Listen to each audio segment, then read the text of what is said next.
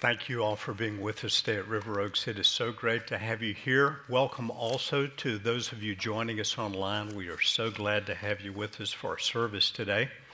Before we get into the message, just a few things I'd like to briefly mention. One has to do with the survey that was introduced last Sunday by Dr. Holly Brower.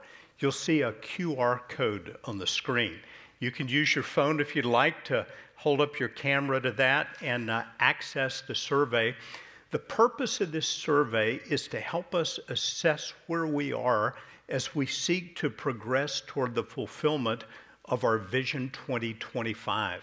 It would be a great help to us if you would complete this survey. If you don't have to be a member of River Oaks, but if you consider our church to be your church home, we'd love to have your input. It'll take you about 3 minutes to complete. That would be a great help to us. One per person, of course, but we'd love it if you'd fill that out for us.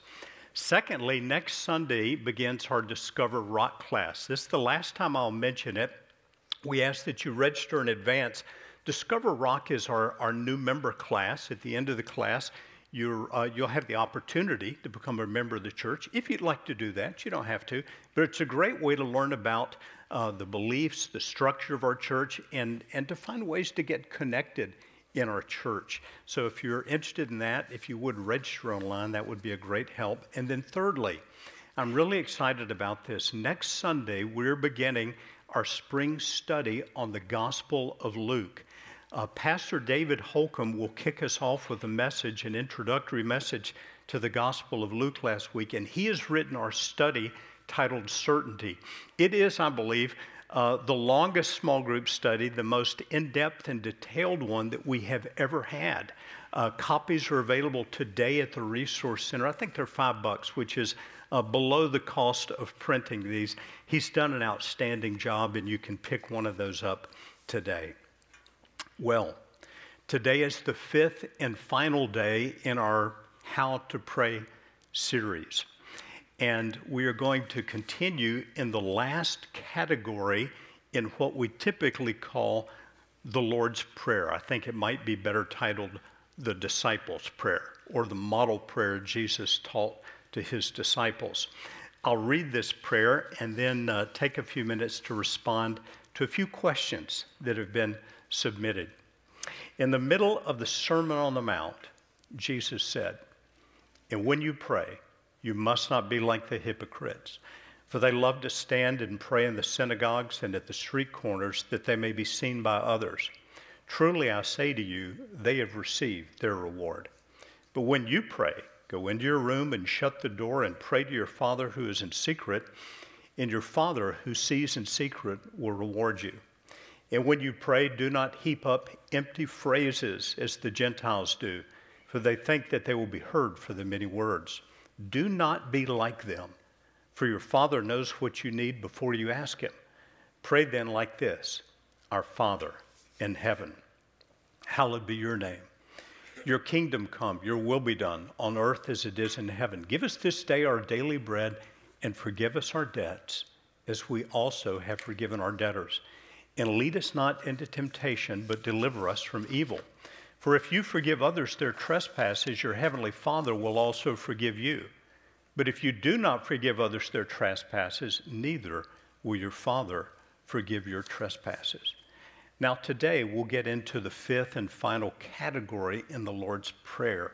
But first, I did promise to try to take a little time to try, and I emphasize the word try, to respond to a few questions that some of you submitted. Didn't get a lot, I think 5, and 3 of those dealt with what we talked about last week: forgiveness, forgiving other people. So I want to begin with a question about prayer, do the ones about forgiveness, and then the most all-encompassing question I'll save for the very end. This is the first question about prayer that came. What about conditional prayers? Now, I know the person who submitted this question has a lot of knowledge of the Bible, and he said, what about those prayers in the Old Testament like the one prayed by Hannah? Lord, if you'll give me a son, I'll commit him to you. He'll be devoted. He'll be devoted to the Lord's service. What about the prayer prayed by Jacob?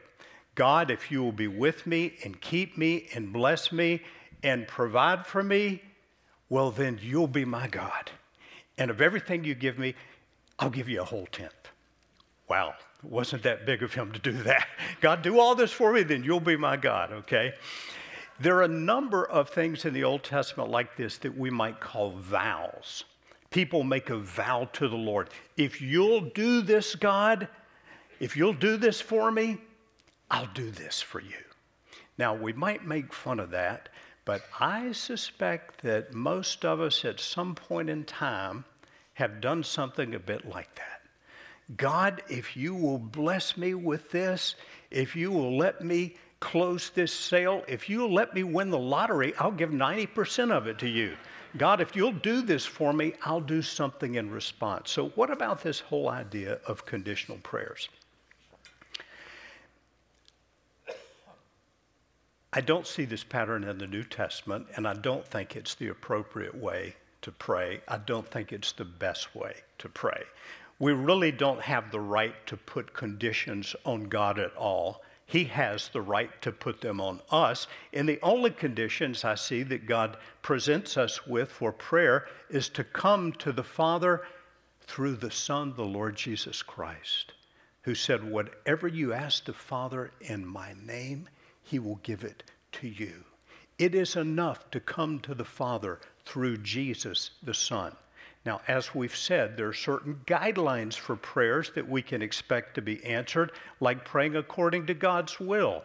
As John the Apostle wrote in 1 John chapter 5, if we ask anything according to his will, we know he hears us. If we know he hears us, we know we have the petitions we have asked of him. But as far as conditional praying, I don't see it as the New Testament way. I think Jesus gave us a better way, and that way is access. Access to the Father through the Son, Jesus Christ. Very good question, because there are a number of prayers like that in the Old Testament. Secondly, concerning forgiveness. Could you define forgiveness and describe what it might look like?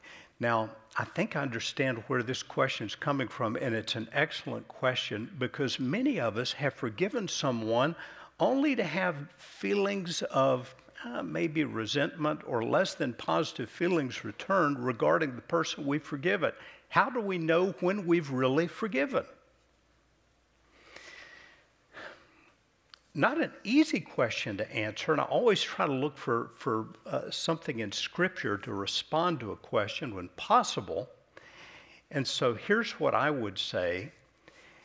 How can we know when we've truly forgiven?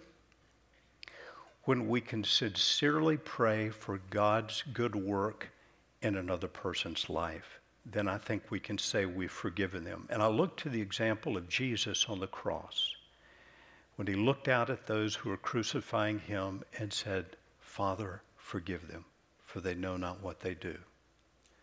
Further, we could look to the example of Stephen, the first early church martyr, recorded in Acts chapter 7. Stephen was being literally stoned to death. And he looked out and he said, Lord, do not hold this sin against them.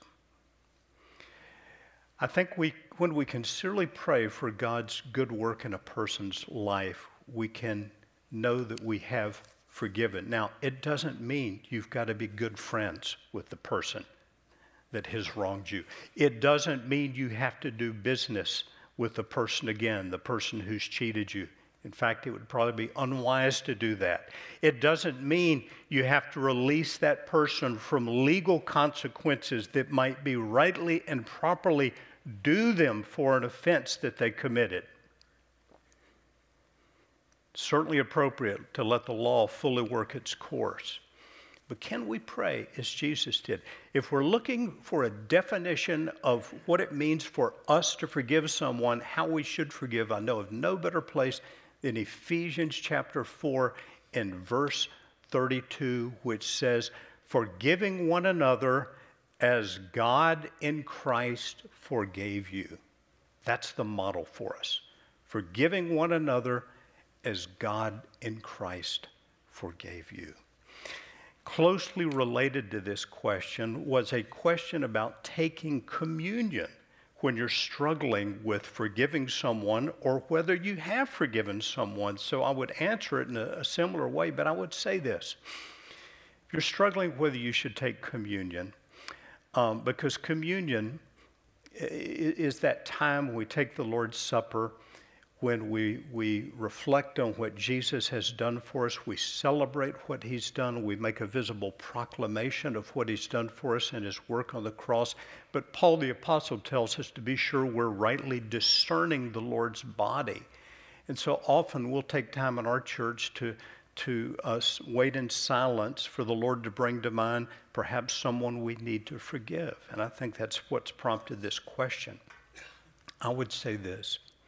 When you have done as best you can what God's word says to do in forgiving the person who's wronged you, when you've done as best you can to forgive them, and when you can do, as I said before, pray sincerely for God's good work in their lives, I think you should go forward and take communion. Do not wait until your feelings change. If we waited until we were sinlessly perfect to take communion, none of us would ever take communion. And those feelings of resentment, what someone's done to harm you, they're likely to come back. Just use that as a prompt to pray for the person who's wronged you. So I would say don't go without forgiveness too long. When you've done as best you can what God's word says to do, and you've asked God to help you overcome the feelings, I don't think you need to continue to refrain from taking the Lord's Supper. One other question related to forgiveness. What would you say to those of us who struggle with forgiving ourselves when we release and confess our sins to God? Excellent question. Excellent question. People with an especially sensitive conscience often struggle here. You may not have a problem forgiving somebody who's wronged you, but you struggle with that thing you did years ago. It comes back to haunt you. Sometimes you still feel guilty for it. You feel condemned about it. Maybe you even feel undeserving of God's complete acceptance. Here's what I would recommend. First of all, remember that God wants to forgive us. Remember, Jesus is teaching us to pray, forgive us our debts. That's because he knows God wants to forgive us. One of the greatest verses of assurance in the Bible is 1 John chapter 1 and verse 9, which says, if we confess our sins, he is faithful and just to forgive us and to cleanse us from all unrighteousness. It depends on him. He is faithful and just to forgive us and to cleanse us from all unrighteousness. All unrighteousness means that leaves nothing for us to have to deal with or to earn or to deserve. As Psalm 103 says, as high as the heavens are above the earth, so great is his steadfast love toward those who fear him. As far as the east is from the west, only God knows how far the east is from the west. So far does he remove our transgressions from us. If there's something like that bothering me, I like to reflect on the gospel of Jesus Christ, what Christ has done, what Jesus has done. Isaiah said, he was pierced for our transgressions. He was crushed for our iniquities. Jesus' work is complete. So what right do I have to think that my sin was not covered by his complete work? Was his work in some way inadequate to cover my case, my sin? Am I actually dishonoring him and his work by holding on to something that I've already repented of and God has already forgiven? Not that that bad thing we've done is going to forever leave our consciousness or our memory. Even the Apostle Paul in 1 Timothy chapter 1 and verse 15 reflects on his life before Christ and said, I was a blasphemer, I was a persecutor. In fact, he refers to himself as the foremost, the chief of sinners. He says, so that in me God might show his mercy is an example to all those who would believe. You may remember that past thing you did, but let it drive you to gratitude in the gospel and the mercy provided. Yeah, that happened. But praise God that he was pierced for my transgressions. He was crushed for my iniquities. He took them. Let it drive you to gratitude in the cross of Jesus Christ. And as Hebrews 10 and verse 17 says, I will remember their sins and lawless deeds no more. Where there's forgiveness of these, there's no longer any offering for sin. Jesus has done it all. Rest in that. Now, there's one more question I received that I do not want to skim over, but it is so all-encompassing about prayer that I would like to save it for the end today, a few minutes from now when we end this short series on prayer. First, though, I'd like to go back to the Lord's Prayer and the fifth and final category. And I say category because I think in this model we call the Lord's Prayer, Jesus is giving us 5 primary categories about which to pray. The first one has to do with honoring God's name. Our Father in heaven, hallowed be your name. The second has to do with praying for God's kingdom to come and his will be done on earth. The third has to do with praying for what we need. Give us this day our daily bread. The fourth has to do with forgiveness. Forgive us our debts as we forgive our debtors. And the fifth and final one is this. Jesus calls us to pray for protection from temptation and deliverance from the evil one. As verse 13 of Matthew 6 reads, lead us not into temptation, but deliver us from evil.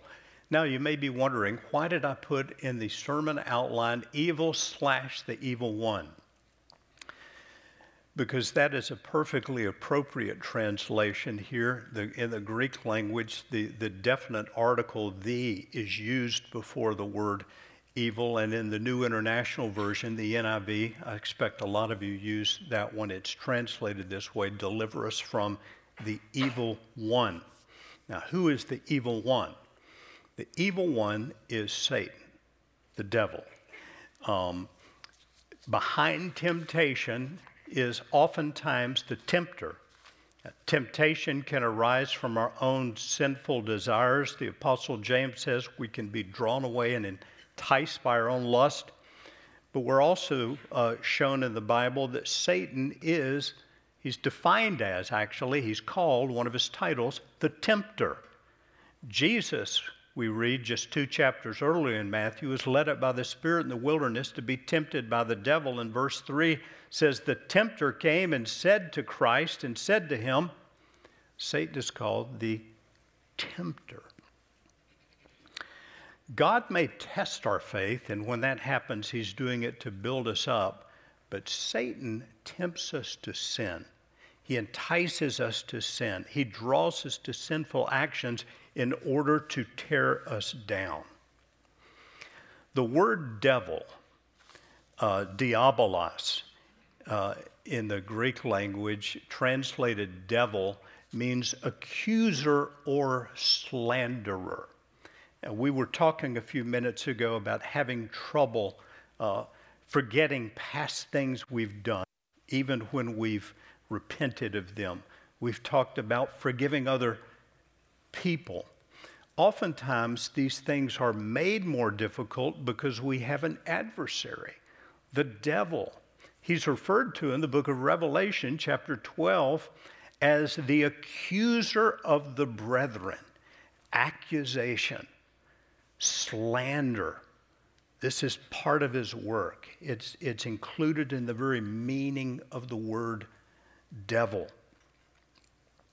Satan is the tempter, and we should not ignore the fact that Satan's power in this world is significant.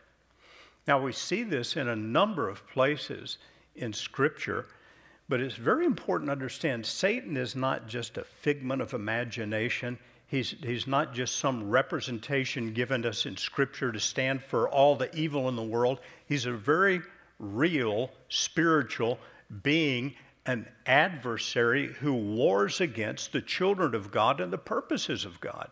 The Apostle Paul, in speaking of his work, And in indicating the significance of his influence and his power, talking about unbelievers says, in their case, the God of this world has blinded their minds. Satan is actually called the little g God of this world. Furthermore, in Ephesians chapter 2, verses 1 and 2, the Apostle Paul refers to Satan as the prince of the power of the air. Now, prince is a translation of the word ruler, the ruler of the power of the air, the spirit that's now at work in the sons of disobedience. So these are the nouns we've seen for Satan here in these two verses. He's little g God, little p prince, little s spirit. He's a very real spiritual being, and he seeks to oppose God's purposes and God's people. Revelation chapter 12 tells us that when Satan was thrown down to the earth, he went off to make war on God's people. So just as Jesus was confronted by temptations of the devil, so will we be. And it's important not to deny his existence or his reality. However, believers find their position of victory over Satan in submission to God. And this is why we pray daily in the Lord's Prayer. Deliver us from the evil one. Lead us not into temptation. It's a way of submitting ourselves to God. James the apostle in James chapter 4 gives us some of the clearest instruction about our posture toward the devil when he writes, "Submit yourselves therefore to God, resist the devil, and he will flee from you." The place of spiritual strength for the Christian, for the believer, is found in submission to the lordship of Jesus Christ, submission to God. And when we're praying, "Lord, lead us not into temptation," we are regularly recalling our submission to God. We are submitting to God. To pray, "Lead us not into temptation," implies that we want to be kept from temptation. And we're really trusting God to help us. God wants to keep us, but we have to want to be kept. When you pray, "Lead me not into temptation, Lord," that means you want to be kept from temptation. It's a reminder that you shouldn't go out and put yourself in the environment of temptation. If it's being alone in your room with your phone or your computer, you avoid the environment. If it's being around certain people who always lead you into temptation, it means not being around those people. Avoid the environment of temptation. It's implied in the very prayer request. In this world, we live in the midst of spiritual conflict. Our own desires might be used to draw us to sin. Satan the tempter might be used to draw us to sin. But we find spiritual power in submitting to God. And so as part of the Lord's Prayer, before we end the prayer, we pray this prayer: "Lord, lead me not into temptation. Deliver me from evil. Deliver me from the evil one. God, I submit myself to you. Let me walk faithfully with you this day." So, we've come to the end of the Lord's Prayer, the disciples' prayer rather, this prayer that Jesus gave us as a model for how to pray. And before we leave the whole subject of prayer, there is one more question that I told you I would try, and I emphasize only try here because it's one I really can't answer. It's the why question. Someone wrote, "Why has my loved one, a faithful, godly Christian, not been healed of a devastating disease?" We really shouldn't spend 5 weeks on prayer without at least talking a few minutes about this whole mystery of unanswered prayer. Because if you've prayed for very long, you have, as I have, encountered it. In fact, I've encountered it a whole lot. First of all, let me say, I can't answer the question. I cannot answer it. The Bible does give some idea of reasons for which a prayer may not be answered. Not that I think any of them apply in the case that was sent by this person, because I know who sent it, and I don't think any of these apply, but the Bible does give us some reasons for unanswered prayer. It's possible that sin could be related to disease. Jesus' disciples one time were walking with Christ and saw a man who'd been blind from birth, and in John chapter 9 they said, "Lord, who sinned, this man or his parents, that he was born blind?" And Jesus said, neither, but that the works of God should be made manifest in him. And Jesus went on to heal the man. There is another case in John chapter 5 and verse 14 where Jesus healed someone and that said, "Go and sin no more, lest a worse thing befall you." Could sin have something to do with illnesses? Certainly. We think of things like sexually transmitted disease, and there certainly could be a link. I don't think that's the answer to our question here today. Other reasons for a failure of to see some answer, certainly unbelief, people who don't turn to Jesus or believe in Jesus. In Mark chapter 6, Jesus went to his hometown, Nazareth. That's the place where we read the words of prophets not without honor in his own hometown. The Bible says he could do no mighty work there, and he marveled because of their unbelief. There can be certainly a connection there. James tells us sometimes we ask and don't receive because we ask for things to spend on our own lust or our own passions. But none of these are reasons that apply to most cases of unanswered prayer for healing that I am aware of in our own church. So the question remains, why? Why has my loved one, a faithful, godly Christian, not been healed of a devastating disease? And I do have to say I don't know.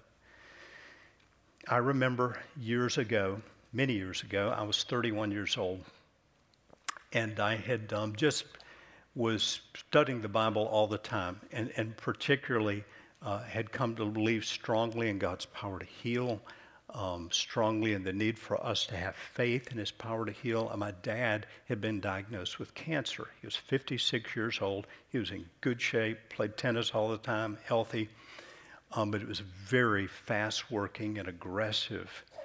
And I was praying for my dad to be healed. I'd never fasted this long before. I fasted for 3 days, and I was utterly convinced, as much as I think I could be, that my dad was going to be healed. I would say I felt positive that he was going to be healed. And he died.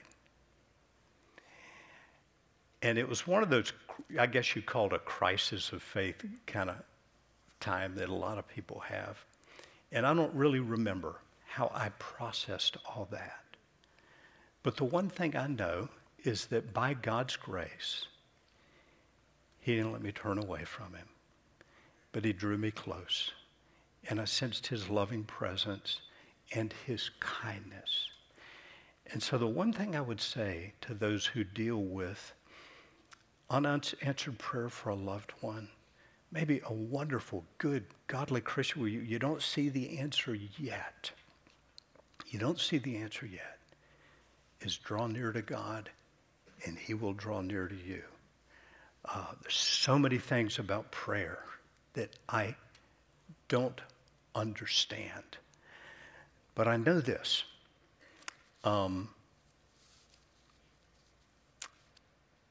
Well, I'll say this.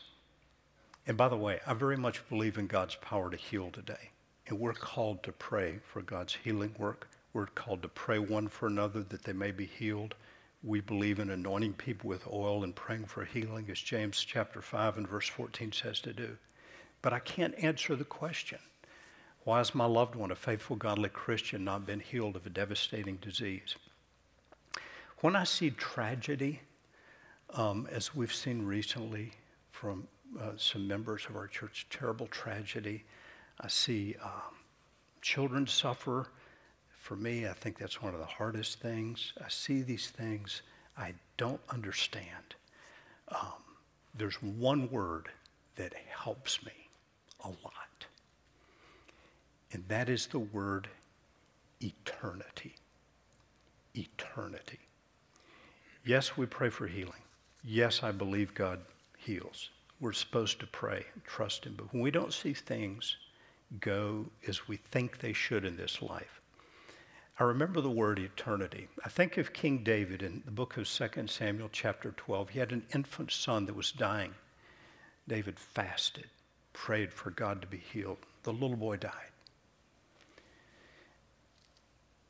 David said to the servants who inquired about the situation, I'll go to him, but he will not return to me. I find hope in those words. I find hope for every person who's not only lost an infant child, I believe even a child in the womb. David says, I'll see him. I'll see him one day. Not in this life, but I'll see him again. David's eyes were on eternity. This world is broken by sin and by the god of this world, Satan. But there will come a day where there will be no mourning or crying or tears. Jesus lived with a perspective of eternity, the great eternity before him. The Apostle Paul lived with a perspective of the great eternity before him. And I'd like to read just a few words the Apostle Paul wrote, because the Apostle Paul, his ministry was almost synonymous with suffering.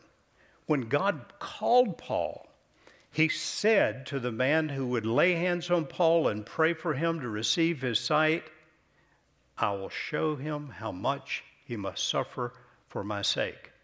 And then Paul writes, so we do not lose heart. Though our outer self is wasting away, our inner self is being renewed day by day. For this light momentary affliction, now Paul's afflictions were serious. He was beaten with rods on a number of occasions, whipped, flogged. He was stoned with stones until dead.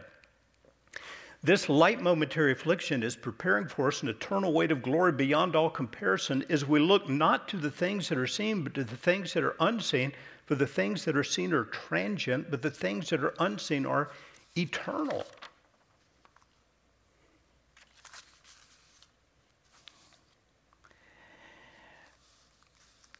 Sometimes I like to think of this life on earth as a little dot on this never-ending line that is eternity.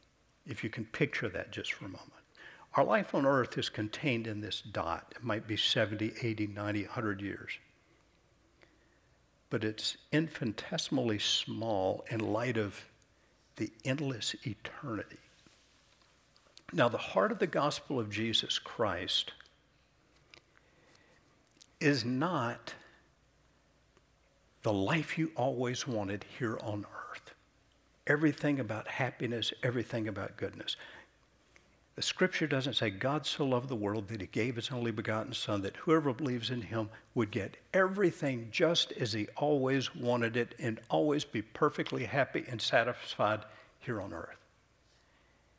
It says whoever believes in him will not perish but have eternal life. That's the real heart of the good news of the gospel. And so I can't answer this specific question. There are a lot of things I can't answer. But the one thing I would say, never turn away from God. You don't see your prayer answered. You don't see what you want. Keep praying. Keep persevering. Keep believing. Jesus calls us to do that. But despite the outcome, never turn away from him. He is the only one. As Peter said, Lord, who else is there to go to? I'm not going to leave you. You're the only one. You're the only way. You're the source of life. You're the source of eternal life. Draw near to God. He'll draw near to you. Many people have discovered that in those crisis times when a prayer was not answered because they turned to God and not away from him, that became a real stepping stone in their walk with God, their fellowship with God, their spiritual growth, their spiritual maturity. I think that was the case for me when my dad died. And the last thing I would say is that for the believer in Jesus, the hope for the things in this life that are just unexplainable, the tragedies, the terrible things. The hope is this: in eternity for the believer, all will be made well. In eternity, all will be made well. And so I'll end with these verses from Revelation, the Apostle John. Then I saw a new heaven and a new earth. For the first heaven and the first earth had passed away. This is going to happen one day, by the way. This is going to happen. And the sea was no more. And I saw the holy city, New Jerusalem, coming down out of heaven from God, prepared as a bride adorned for her husband. And I heard a loud voice from the throne saying, Behold, the dwelling place of God is with man. He will dwell with them, and they will be his people. And God himself will be with them as their God. And he will wipe away every tear from their eyes, and death shall be no more, neither shall there be mourning, nor crying, nor pain anymore, for the former things have passed away. And he who is seated on the throne said, Behold, I am making all things new. Also he said, Write this down, for these words are trustworthy and true. Would you join me as we pray? Father, if I've taught or said anything wrongly, would you overrule it and lead your people in the good and right way? Lord, we ask that you would encourage your people. Make us a people who pray. Give us a joy in your presence, a joy in your fellowship. Fill us with the Holy Spirit so that we will pray as we ought to pray. Lord, I especially pray for any here who are struggling with not understanding some unanswered prayer or some unexplained tragedy. Please draw them close, Father. Draw them close as the great shepherd of the sheep, the good shepherd that you are. Draw them close with your comforting presence, with your healing presence. In Jesus' name, amen. Before we worship the Lord again, just a couple quick things I want to mention. A couple of resources regarding prayer. This book, A Praying Life by Paul Miller, is a very practical book, very valuable and helpful book. I recommend it. It really emphasizes what God does in us through prayer, rather than so much a how-to book on prayer. It's what God's doing in us, how he's working on us, particularly in some of the difficult things like we've talked about today. So I do recommend that. Prayer by Tim Keller is a classic foundational book. It's a higher level theologically than most books on prayer. So if you're not ready for that, quotes by people like Martin Luther and John Calvin, you might want to hold off on that one and stick with the Paul Miller book. Last thing I want to mention, I am really excited about. Pastor Sonny Flowers brought us this app called Bless Every Home.